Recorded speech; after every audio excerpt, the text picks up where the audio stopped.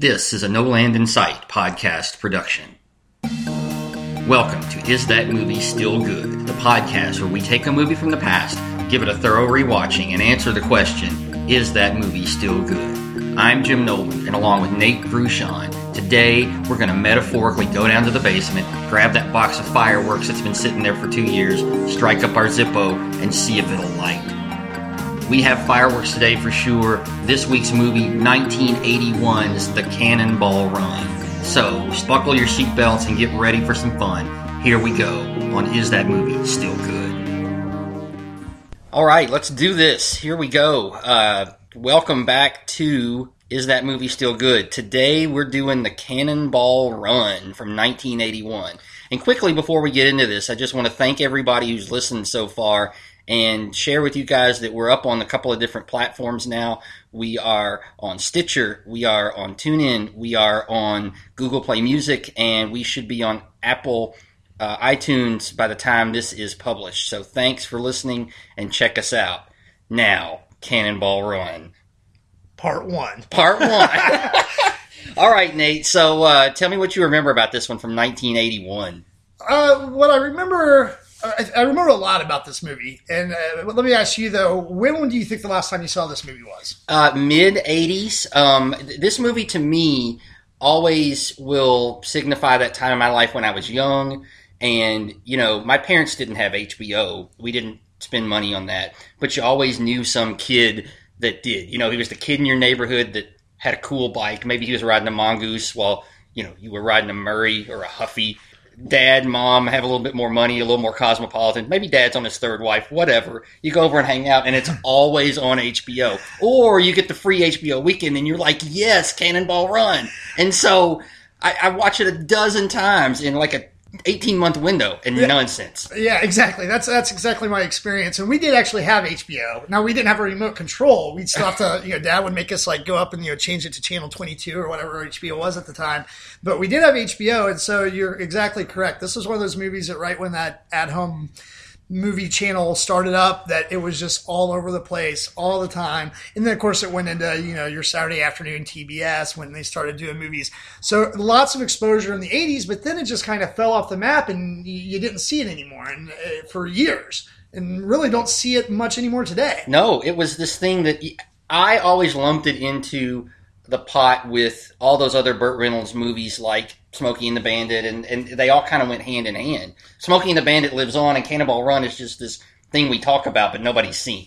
Which I think is a shame, because I actually prefer Cannonball Run over Smokey and the Bandit. Yeah? Okay. And parts of it, we'll get into more detail, but it's a goofy movie right from the get-go. You know, it's a 20th Century Fox movie, and right from the intro, and I remember this on the rewatch. You got the big 20th Century logo, and you got the cars spinning around in it, and the chasing, and it's just silly, stupid right from the launch. Yes. And then you go right into Burt Reynolds, who at this time is, would you consider this his peak? He was the biggest movie star in the world at this point. And this movie kind of goes to show that. This movie originally was supposed to be an action film starring Steve McQueen. Right. And then Steve McQueen died, and Burt Reynolds took it. Burt Reynolds got $5 million for this film, and he was the highest paid actor at the time. Yeah, Brock Yates wrote it, and you're right. He wrote it with Steve McQueen in mind, and can you even imagine this as a Steve McQueen movie? Completely different movie. Totally different. Yeah, and Brock Yates, he's like kind of one of those like gearhead. Mostly did like automotive magazine writing and stuff like that. But he put this story, the screenplay together, and they pulled in the director from Smokey and the Bandit, Hal Needham. Yeah, Hal Needham, who actually has a pretty good like little track record. Now, granted, most of them are Burt Reynolds movies. You know, the Smokey movies, Hooper, Stroker Ace. Yeah. Now there is a movie that isn't a Burt Reynolds movie that Hal directed that actually is one of my favorite movies. Did you ever see the 1979 Villain? Yes. With the kind of Western spoof. I remember my grandpa had us watch that as kids, and real young Arnold Schwarzenegger was in that movie. So you think about the people that staged this movie, the screenwriter, the director. You know, you have a car guy that wrote the movie. You have a stuntman, because that's what the director was. You know, more of a career stuntman directing it. And so that could have been a really cool Steve McQueen movie. It could have been amazing. And you know, Hal Needham, this Cannonball Run was based upon a real race. Mm-hmm. Yeah, the Cannonball Baker Sea Deciding Sea. Right, and Hal Needham raced in it. Yeah. And the ambulance that Burt Reynolds and Dom DeLuise used was the actual vehicle that Hal Needham used when he ran in that race. Now, he had souped that thing up, had a Hemi in it. It held 90 gallons of gas. He had 4 holes for, the spouts to go in to fill it up quickly.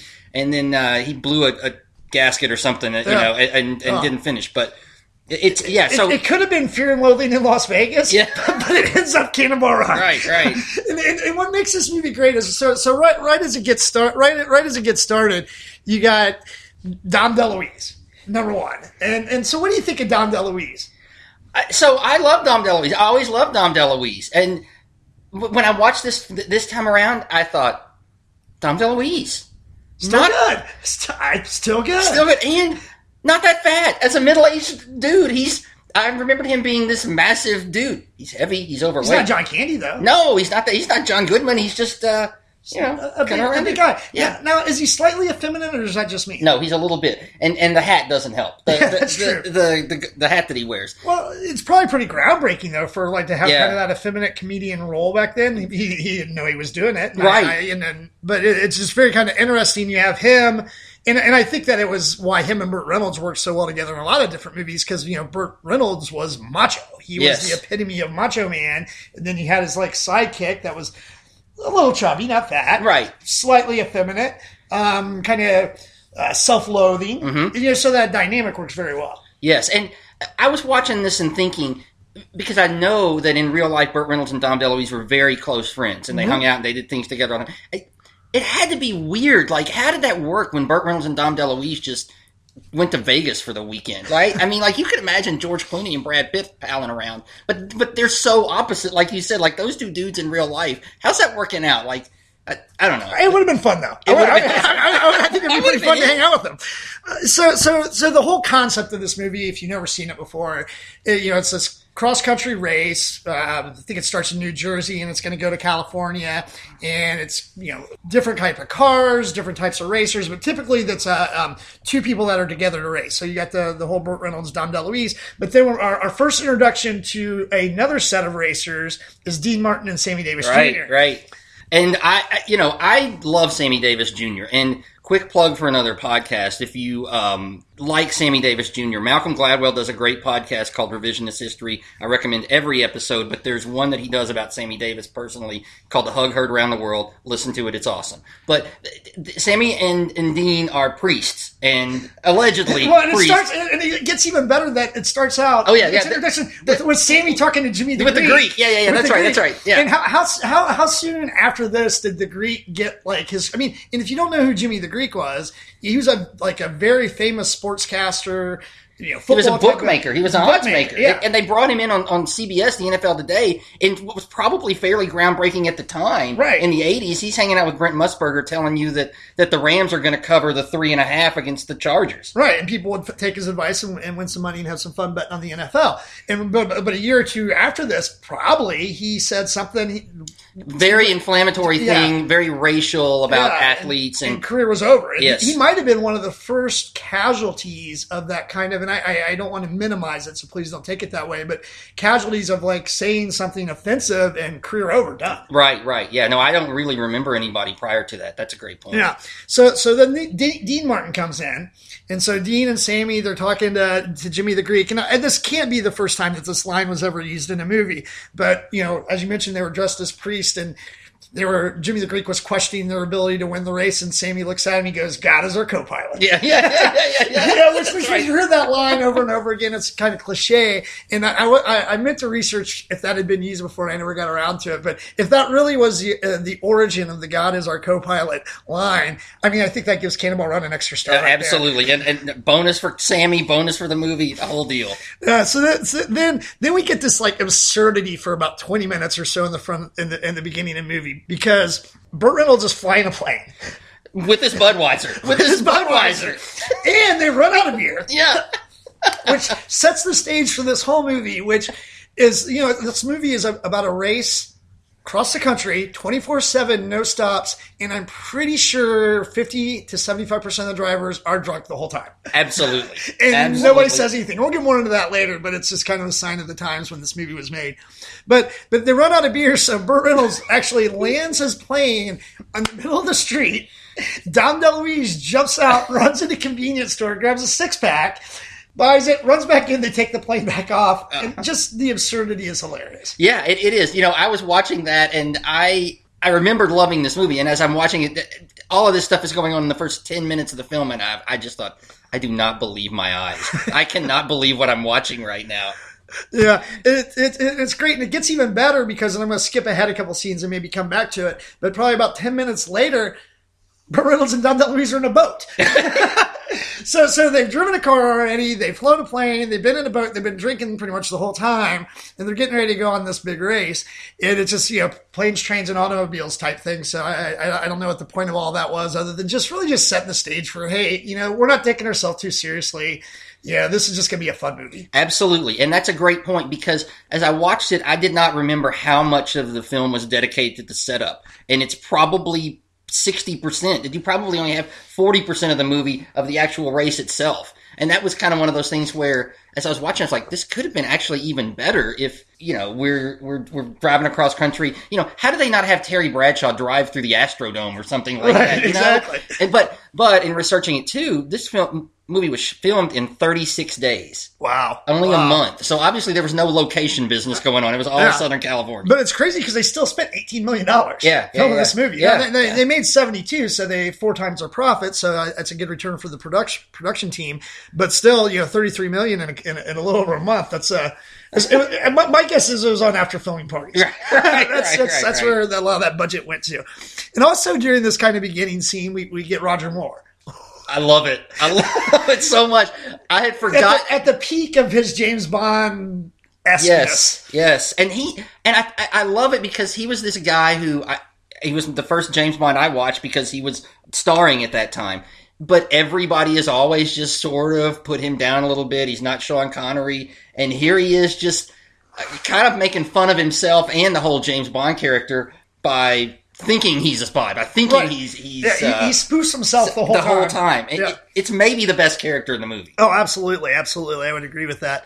And they do a lot of spoof on other types of movies. I think at some point when Burt Reynolds and Dom DeLuise are trying to figure out what kind of car, Burt Reynolds makes a comment about somebody says I get trains in. It's been done before. Yeah, exactly. So it's the setup is good. Then you start getting some of these other teams, and I didn't remember this, and of course, he didn't become famous until a few years later, but you get introduced to the Japanese guys. Right. And one of them is Jackie Chan. And they have a pretty cool car, and I remember that car, and I want to talk a little bit more about it later. But then you got Jamie Farr coming in as a Sheik. Jamie Farr from MASH, Klinger. Yep. Was he Klinger? He was Corporal Klinger, yes. Corporal Klinger. Yes. Jamie Farr, probably the worst character in this movie, don't you think? Of the ones I recognized. Yeah, I mean, because there was the rich guy that comes up next that rides his motorcycle out of the back of the plane. Okay, right. That's Bert Convey. I want to get into this for a second. Okay. How the hell did Bert Convey become famous? What's he famous for, other than being a game show host? I know he was in some movies. That's it, right? He's a good-looking man, game show host, and so he's in Cannonball Run. Now, if you're picking a game show host for this movie in 1981, do you think Bert Convey's the right guy? Because I think the answer is crystal clear. I think Richard Dawson is the game show host that should have been in the Cannonball Run. Oh, yeah. Well, and he had good acting experience, too. He was Hogan's Heroes, and he would have been more recognizable for sure. Yeah, and I think that you could have just played up some caricature of him, whether it's being a ladies' man or, smoking cigarettes and drinking or whatever. But Bert Convey is a stuntman jumping out of a plane on a motorcycle. It doesn't make any sense. He's supposed to be some rich businessman guy. I don't get all that. And then we get Terry Bradshaw and Mel Tillis. Yeah. Which I find it kind of funny that at this point in 2018, probably the most recognizable person from now that's in that movie is Terry Bradshaw. Right. Or Jackie Chan, one of the two. Yeah, that's right. Kids would know those two guys. Right. And I think everybody else is pretty much dead. Yeah, well, everybody else is dead.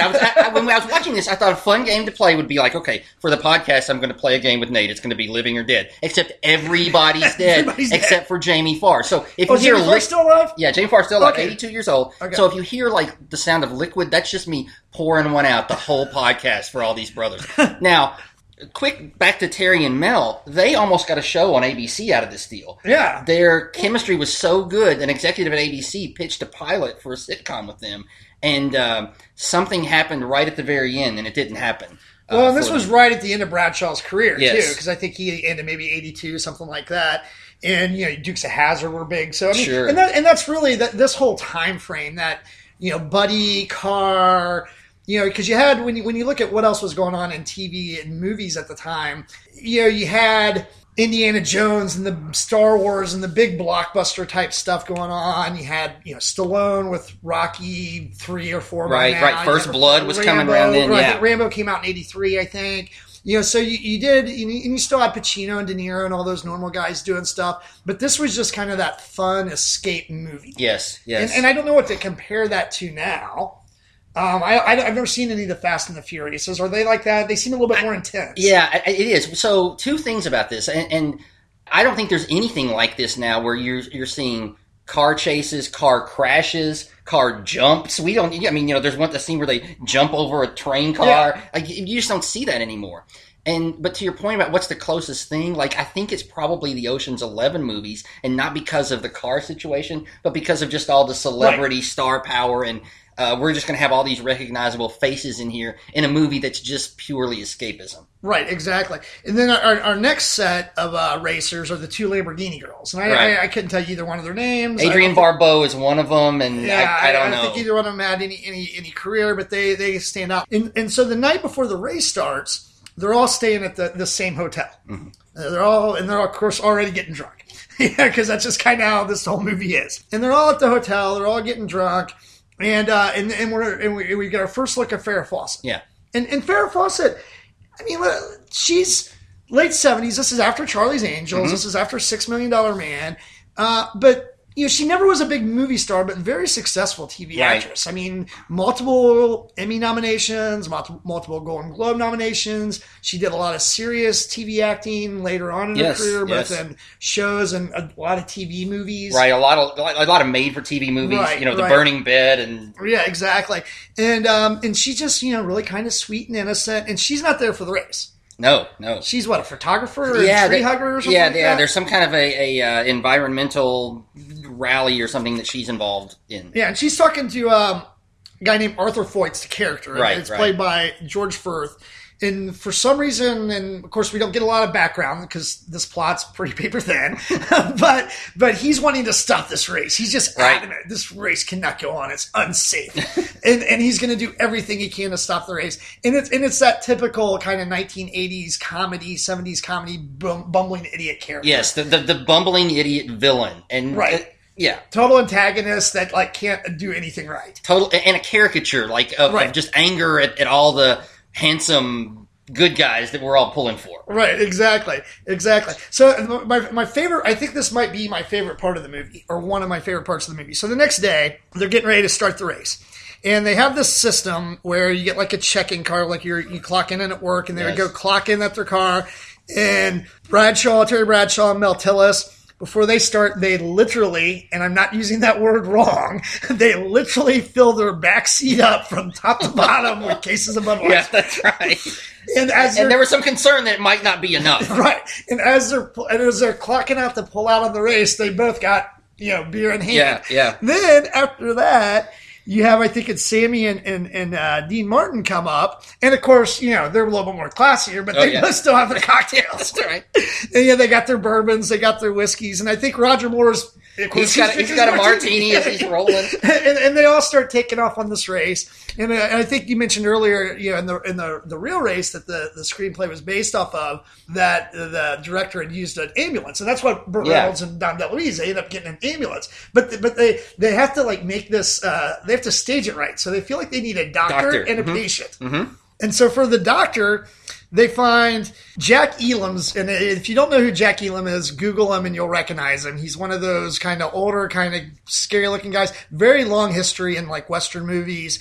Probably one of those kind of career supporting actor, character actor type people. And so they get him to be the doctor. And I just found this ironic based on the work that you and I have been doing. His name is Dr. Nicholas Van Helsing. Yeah. So that's 2 weeks in a row with Van Helsing. Also, I have gotten a couple of comments about how are we going to continue to work in Juliette Lewis and Anthony Hopkins in the podcast. So if there was a part in this film for Anthony Hopkins, it was Dr. Nicholas Van Helsing. Oh, absolutely. Had he been working then, that would have been his part. Yeah, I don't know what he was doing back then, but I think he could have pulled it off. But, it's really good. And they decide they need a patient. So they kidnap Farrah Fawcett. Right. Because, anything kind of goes in the Cannonball Run. There's no accountability. No. And then they start off on the race going across country and the antics begin to ensue. Also, so quickly back to this Dr. Van Helsing, who is, a lot of it's just cringy, but, another staple from that era of movies and TV and comedy was the proctologist joke. And they got a proctologist joke in there. Like, when did that end? What was the cutoff for proctologist jokes? Because I haven't heard one in a long time. I've been in the medical profession for 25 years. I've never met a proctologist. I've never spoken to one. Yeah, I think it's probably when that cancer started spreading a lot more. Maybe so. When prostate cancer started getting kind of bad, you kind of the proctology commercial, or I guess so. The jokes kind of go, not quite as funny when you know somebody. Right. But they joke on everything. Even going back to some of those earlier scenes with Sammy Davis Jr. and Dean Martin and Jimmy the Greek. Between the Arab, between the black Jewish priest and Sammy Davis Jr., constant undertones of racism that you could not make this movie today. I think that's right. And quickly back to the Sammy Davis and Dean Martin. Don Rickles was actually initially tabbed to be Sammy's character. And I think it's so much better with the black priest, Sammy Davis Jr. Like, Don Rickles would have been funny, and there would have been a lot of insults, but I feel really good about Sammy Davis in that part. Well, because what it did is it kind of created some iconic pairs. Because obviously Burt and Don had done some things together. Sure. And Sammy and Dean, they were in the Rat Pack together. Terry Bradshaw and Mel Tillis, I think they might have put a song out before this or done some country music work together. And Roger Moore with a different woman in the car every time you see him, just like Bond with a different lady. Right, exactly. So it did kind of calcify that, kind of buddy comedy on a lot of different levels. And a lot of different views into that. Mm-hmm. Lots of teams that we just talked about making this race, but there's also an individual that really stands out in this movie. Granted, it's a second personality. Oh, what about Captain Chaos? What the hell is that? Dun, dun, dun. Captain Chaos! And Dom DeLuise has this second personality of a superhero that he changes into. And the best part is that he has no control over when Captain Chaos shows up. And he's a good guy. Dom DeLuise is a good character to begin with, but, Captain Chaos, but you can tell whenever Captain Chaos gets brought up, Burt Reynolds, his character's name is JJ McClure in the movie, JJ gets, really nervous about what... This is almost... He's not coming back again, right? He's not coming back. And they always refer to him as he, like he's a third person. Right. And, they made 2 sequels to this movie, but I wish there would have been a Captain Chaos prequel. So I could have seen. It had to have been better than the Star Wars prequels, because I want to know what Captain Chaos did. When Captain Chaos met Jar Jar Binks. Because apparently it was really, really bad. And Captain Chaos, he'll play out throughout this whole movie. But we talked about them kidnapping Farrah Fawcett. Yeah. And so now they have Farrah Fawcett. They got the crazy doctor. They're in their ambulance. And everybody's racing across. And I think, the first kind of major stop that you see is they're going through St. Louis. So they cover a lot of ground in 30 seconds. Yeah. They get Jersey to St. Louis and then to Missouri in 30 seconds. And the cool thing though, and this is some of the stuff that I specifically remember from when I watched this as a kid, was all the stuff, and granted, most of it was in Jackie Chan and his riding buddy's car. But just the technology. Now, Jamie Farr, he was the Sheik. Yes. he had a phone, car phone. Right. And I think car phones might have been around. Right. Early 80s. I mean, very rare, but potentially were around. But within the Japanese people's car, they had a radar detector. They had a VHS movie player. Yeah, because Jackie Chan starts watching porn. Right, yeah. It almost wrecks the car. Right. They have GPS. They have all these things that really, I don't think radar detectors might have been starting to come out, but movie players in the car, not yet. GPS is definitely not yet. And so it's almost like, people look at the old science fiction movies, or books like a Fahrenheit 451 and say, oh, this was like, about TV and visuals. So is there like a deeper, futuristic prediction that's coming from Cannonball Run? I mean, is this a movie that 100 years from now people are going to look back and say it was prophetic? Yes, Cannonball Run was a prophetic movie when it comes to high-end car technology.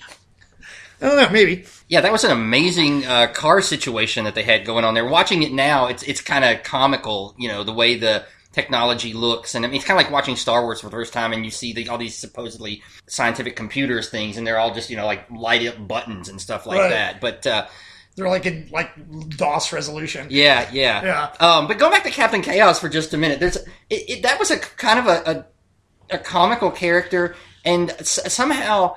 of all the people in this movie, Dom DeLuise becomes the biggest badass when they end up at a biker bar late in the film. Oh yeah. And Peter Fonda's got a cameo in that, referencing back to Easy Rider. Yeah. And Dom as Captain Chaos just manhandles this whole group of rogue bikers. Well, before we get to that scene, because that's probably my other favorite scene in this movie, is so Foyt, the antagonist that's trying to stop this race, somehow he convinces the cops out in Nebraska or out in Colorado, somewhere out in the middle of nowhere, to create a roadblock. Which, number one, okay, but then number two, that all these racers just happen to be on the same road. Right. So they create this roadblock, and this is my favorite part of the roadblock. So two things. One thing is Terry Bradshaw is drinking a beer. It has a beer in his hand when he's at the roadblock talking to the cop. Yes. And that's not what he gets in trouble for. Right. Yeah. And I specifically remember this from when I saw it as a kid, is Roger Moore's plate switching. Yes. I thought that was the coolest thing. That was awesome. When I was a kid, I was like, that's so cool. Because when we think about it, I was 8 years old, something like that, when this movie came out, and so probably I didn't see it in the theaters. No. So we were 10, 11, 12, something like that. But to see cell phones and cars and mobile phones, I don't even know what they were called, and all the technology, and then the flipping plates, and Farrah Fawcett, right. And Burt Reynolds was cool. This was a great movie. If you have a 10 to 13-year-old son, they probably won't know who any of these people are. But they might still enjoy watching it, and they're talking about doing a remake. Yeah. And I think it could be a fun movie with the right cast. I totally agree. And another one of those young adolescent boy moments is late in the film when Farrah is talking to Dom DeLuise, and then they're kind of talking about Captain Chaos, and she's sort of encouraging him to let him come out, and they're having this sort of tender moment in the front of the ambulance. And somehow they're talking about her, and she says, oh, yeah, my clothes always match. And he says, even your underwear? Or implies that. And she says, oh, I don't wear any. That's the first time in my life I ever heard a woman say, I don't wear underwear, and it rocked my world. I'm just telling you. Well, I'm pretty sure the Lamborghini Girls was some of the first cleavage I ever saw. Yeah. And it's funny because they would get pulled over and doing 120 miles an hour, and it'd be a guy cop, and he'd always let them off the hook, and then they finally get busted there in El Paso or something like that, and then it's a girl cop, and they finally get in trouble. The first guy cop that pulls him over, by the way, is Burt Reynolds' stunt double. I don't know if you noticed the resemblance, but he's Burt Reynolds' stunt double in the film. And so it's just full of these just little anecdotal, funny little moments that last 30 seconds, and it moves on to the next stupid little funny little moment.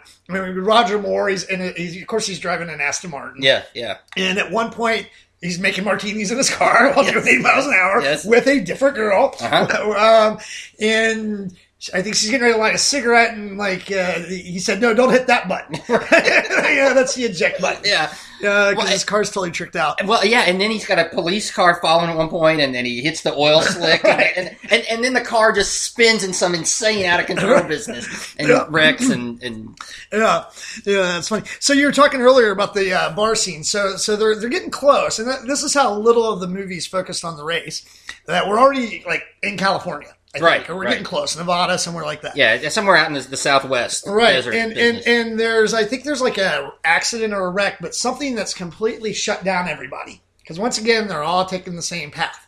And so they're all just kind of hanging out like outside this biker bar, just, no big deal, waiting for the wreck to clear. Everybody's kind of tense because, obviously the race is tied up now because everybody's at the same place. And as you mentioned, here comes this big old biker gang, led by Peter Fonda, and he's totally got the Easy Rider jacket and Easy Rider shades on. And they go to the rich guy we were talking about earlier that jumped out of the airplane. Yeah, Bert Convey. Bert Convey. And start picking on him. And because he's on a motorcycle. And this big rumble ensues. And this is when we get to see Captain Chaos at his finest. Also, quickly back to Bert Convey on the motorcycle. What the hell was with the guy riding with him with the wig and dressed like a lady? Still haven't figured that one out. Why was that even there? Yeah, still haven't figured that one out. There's a couple like that. You got Joe Klecko and the guy that I'm not even sure who that guy is. Yeah, no, I'm not sure about that. Yeah, there's other racers that they kind of mix in that, maybe just to fill 30 seconds or a minute worth of time. But the big fight, and everybody, for some reason, all these racers are all of a sudden, and granted, they do have Jackie Chan. Right. And you do have a really good Jackie Chan, I don't know, martial arts scene, I guess. It was this throw-in late. Yeah, it was late in that where, you're watching Big Fat Dom DeLuise knock off all these biker guys and Burt Reynolds slugging around a couple and Dean Martin's in the fray, and then all of a sudden, finally, we get Jackie Chan shaking on 6 guys and doing his handstand kicks over his head and all that stuff. Which But awesome. but then, and I actually remember this too from when I watched as a kid. But then when he does that kind of high leg spread kick and his pants split, yeah, it's like, oh, you still got to kind of throw a gag. We just can't watch Jackie Chan, kick butt for 5 minutes. We got to throw a gag in there too. And so all of a sudden the road clears back up, and I'm still kind of shocked that this biker gang led by Peter Fonda just got beat up by a bunch of drunk racers. Been drinking for 2 days, 3 days straight with no sleep either. Right. But they're able to handle it all. And then now we're kind of on that kind of final course to the finish line. So JJ and Victor, so Bert and Dom DeLuise, they're falling behind. The ambulance has been having some mechanical issues, and all the other cars are kind of getting ahead of them. And now JJ, after all this, hating Captain Chaos for the whole movie, he's like, we need Captain Chaos now. He's our only hope now. Yeah, he's our only hope now. And Dom DeLuise is like, I just can't bring him out of nowhere. It's like he comes when he wants to come. And that might potentially be the most dramatic scene in the whole movie. Probably so, yeah. which is not a lot of drama in this movie. So JJ's wishing for Captain Chaos to come back, and all of a sudden he does. So Captain Chaos, and it's a weird scene because it's like you don't even really see him change into his Captain Chaos outfit. No, it's just like a quick cut, and he's there. A cut. Yeah, it's like they cut the film and brought it back, and now he's back. And of course, now the ambulance is racing, beating everybody, catching up. They feel like that they're going to win the race, and then there just happens to be a big pile up right at the end. Everybody's got to get out of their car and run to the finish line. Yes. And as they're running to the finish line, you got all the group of all these people that you've seen, and this is where it hits me. If you go back to New Jersey when the race started, I know where you're going here, and I'm totally with you. All right, you take it then. This is where, so you have a punch card, right? You've got a punch card to punch in, and you're going to punch out at the end, but they're all sprinting, right? And so they get there, and Captain Chaos is in the lead. He's going to get there. Well, because JJ tackles 20 people at once. He jumps on everybody, and everybody falls down. Right, and pans off the card. Chaos is running. And then there's this lady who says, you've got to save my baby. My baby's in the water. And he has this moment of conflict where it's, do I go and finish the race? Do I save this woman's baby? And he's Captain Chaos. There's only one thing he can do. So he jumps over this hedgerow and into the ocean, and he saves the woman's baby, which happens to be a Chihuahua or some other dog. And in the meantime, the ladies run on up, present their ticket, and win. Right. Now, the problem is everybody had a timestamp. Right. And so just getting there first doesn't necessarily net you the win. Is it surprising that we're upset about the accuracy in this movie? No, but still.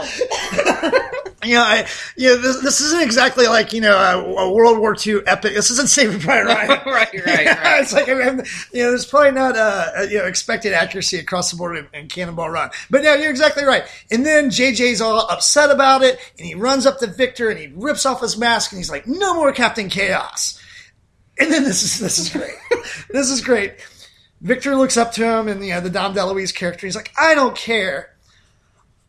I've always wanted to be Captain USA. And he changes his outfit. And then it's just like that end of the movie laugh where everybody's just like, okay, this has been a stupid movie. We know it. Hope you had fun. And everybody laughs. Yeah, we got checks to cash and cocktails to drink. And then you get the great then you get that kind of ending scene with Roger Moore and the antagonist, where and once again that even ends with Roger Moore spoofing himself because something happens where the antagonist wants to light a cigarette or something, and Roger Moore's like, "Oh, go into my car and hit that button," thinking that would launch him, but it doesn't work. So then Roger Moore goes into the car, hits the button, and Roger Moore's actually the one that's launched into the ocean. And then you get some helicopter painting away scene, and they're all just having a big party. Right. It's just fun. It is. It's totally fun. Totally fun. Well, then you get the bloopers too. Yeah. You get the outtakes. Now, I will admit this before we kind of wrap into some other analysis. As a child, I remember the outtakes being a lot funnier than they were. Me too. I could not wait to get to the outtakes watching this, and they weren't that good. Yeah. It's like when you back in the day when the early days of DVDs and they would have deleted scenes. Yeah. There's a reason they're deleted scenes. Right. There's no reason to watch them. Right. Yeah. So anyway, what were you gonna say? Well, so so this is the part of the podcast where normally we talk about how does this movie stack up with the other movies of the year. Were there any Best Actor candidates? Was this a Best Picture opportunity? Nope. What do we have? Nope. None of that. I didn't even look to see what won Best Picture. It might have been Kramer versus Kramer. I have no idea. I know this was the 6th highest grossing film in the United States and Canada in 1981.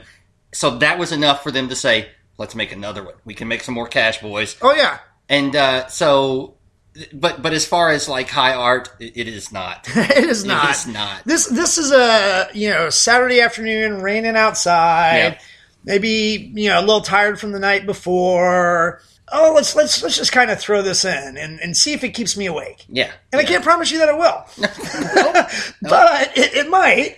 And then you might go, that was actually rather enjoyable. Yes. So as I was doing some prep work for this, I went back and I found the Gene Siskel and Roger Ebert review of this movie when it came out. So they show one clip of it, and it's one of the biker scenes where they're fighting, and Bert and the guys are fighting. And so they cut back, and Roger Ebert's quote was, "What a consummate mess." And they both rail about how bad the movie is, and then they go and spend the next 20 minutes showing clips and talking about Superman 2, which was an awesome movie. It's a great movie. Yeah, but anyway. Well, you think about, Burt Reynolds. We're obviously, we talked earlier, he was, one of the top actors in the 70s, and maybe that's by, box office gross. Obviously it's not by awards or anything like that, but he was fun. Yeah. Because Longest Yard was fun. Obviously my favorite, what's your favorite Burt Reynolds movie? I'll give you mine. Best Little Whorehouse in Texas is pretty good.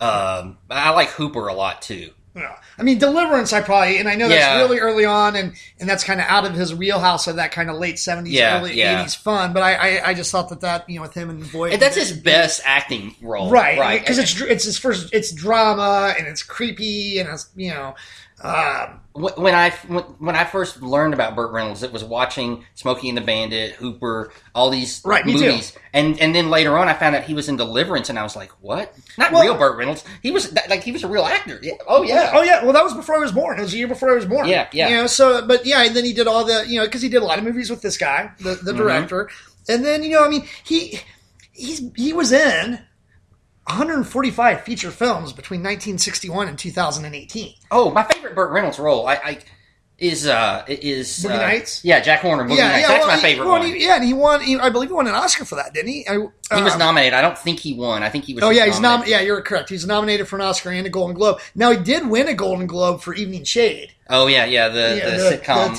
the TV show. Yeah. You know, he also did some voice acting in Grand Theft Auto Vice City. Oh, yeah, nice. Yeah. Which rumors are that the next one, which won't be out, I think, until 2022, Grand Theft Auto 6 is actually going back to Miami. Oh, nice. Yeah, and we'll actually have a female protagonist. Okay. And they'll do a little stuff down in South America, too. So anyway, just a little video game added into our little movie podcast. Fun. You know, and Burt Reynolds, I don't know if you know this, he was the original choice and turned down the role that Richard Gere had in Pretty Woman.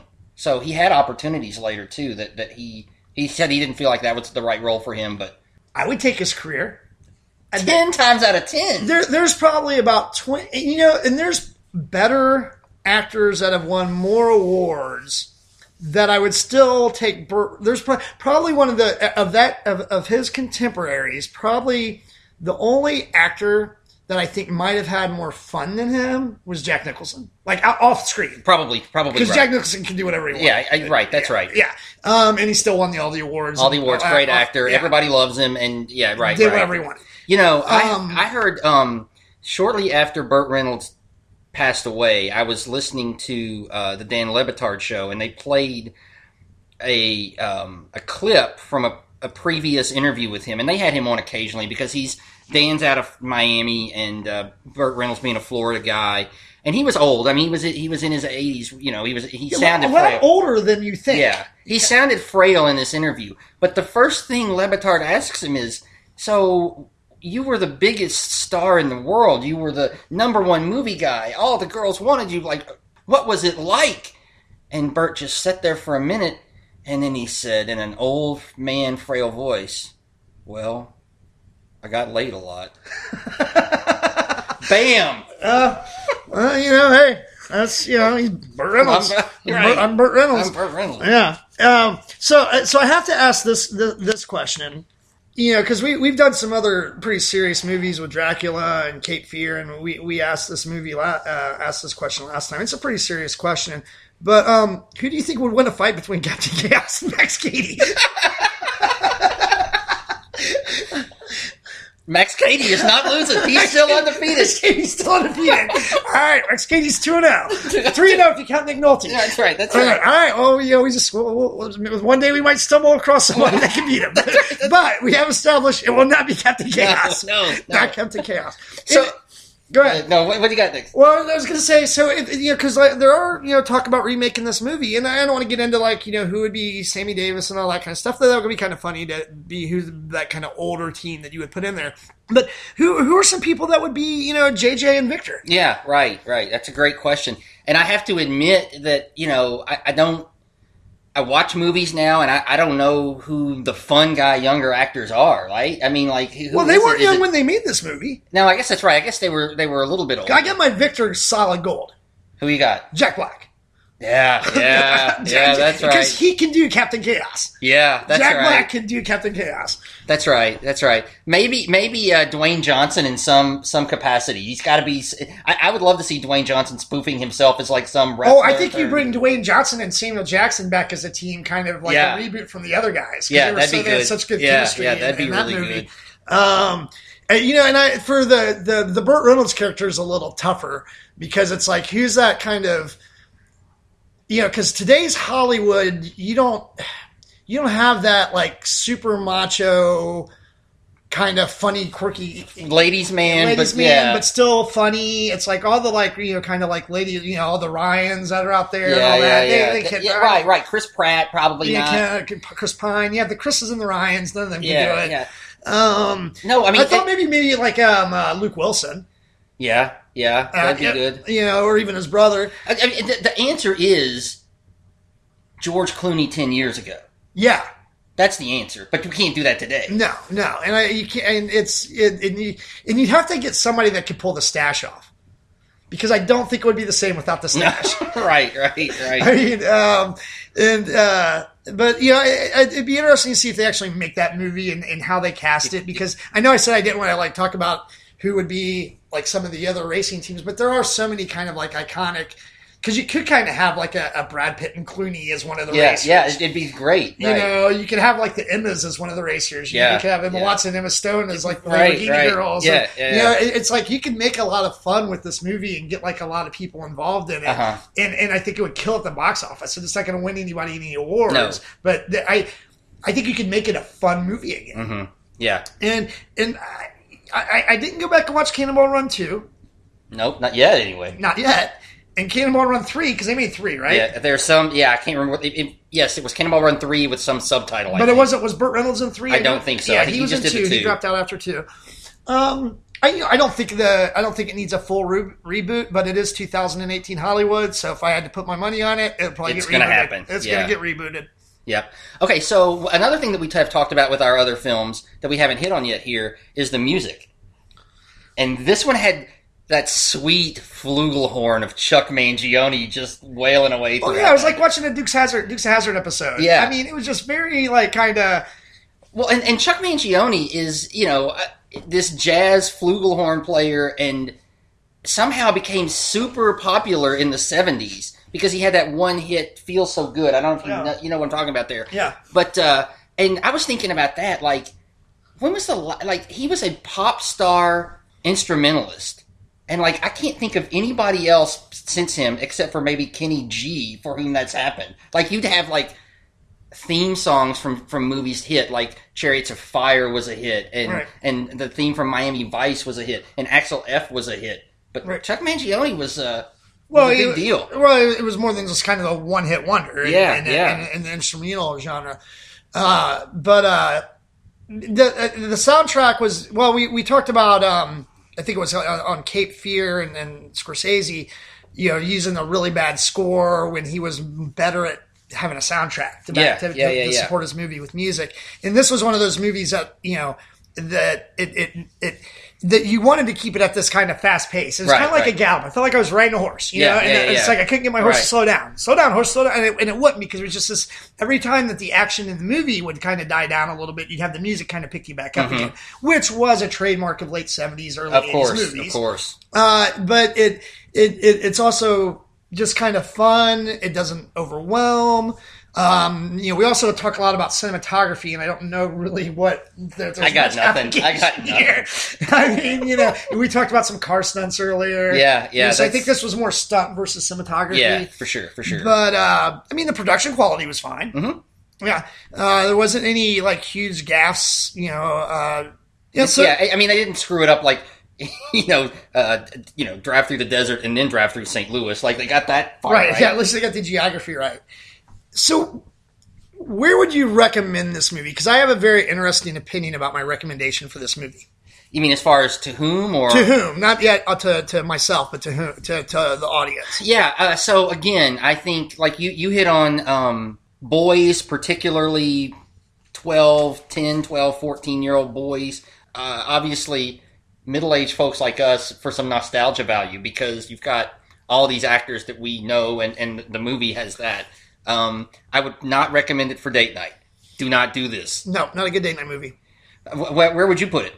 I would recommend it for people of our genre, or excuse me, I would recommend it for people of our age group, especially if you saw it before, and some of the actors resonate with you, because it will be fun to watch.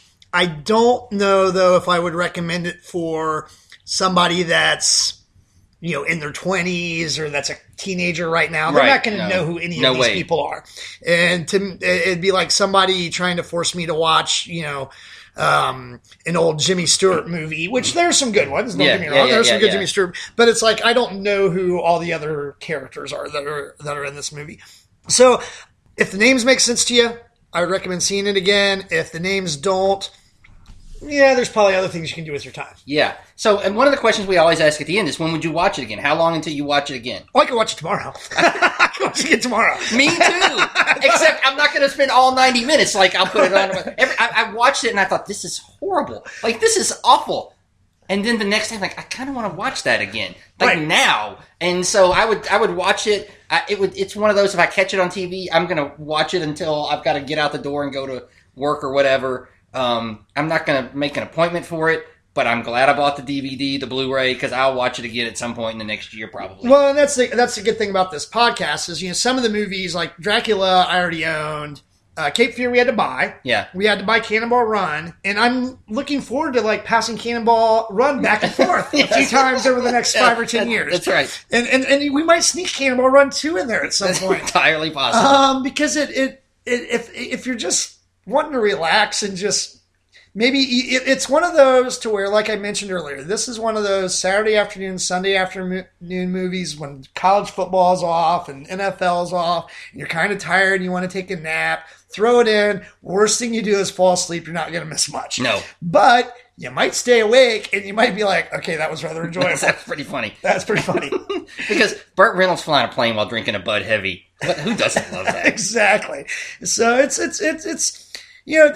not for everybody. It's not a 24/7, always going to be great movie. Not a date night movie. You'll probably be offended by parts of it. So you might need to come in with your thick skin suit on. But it does strike a chord for that adolescent boy in all of us, I think. Like that just sort of immature race cars. Yeah. And it's fun. It's just it's not an Academy Award winner. It's just fun. It's just fun. So, final grades. Final grades. I'm gonna be harder on it on my grade than I am on my recommendation. I agree. I'm struggling over whether I give it a B- or a C+. Yeah. I think it's a C. I think it's a C. I think it's a solid C. Yeah. It's entertaining. Yeah. It's not high art. It'll get you a high school diploma. That's exactly right. but it might not get you a college degree. Right. MIT is not coming knocking on your door. Exactly. But it's entertaining. It's fun. It's not high art. To answer the question that we do, is this movie still good? There are those film snobs who would say this movie was never good to start with. Right. Yeah, it was never good to start with. Maybe on the next podcast show that we do after this one's done, we do, is this movie still fun? Yeah, that's right. And this would get an A+ for that. 100% still fun. I'm not sure that it's still good, but this movie is 100% fun 100% of the time. Absolutely. All right, you got anything else? No, I'm good. All right, well, thanks for listening. Check us out, and we will see you soon.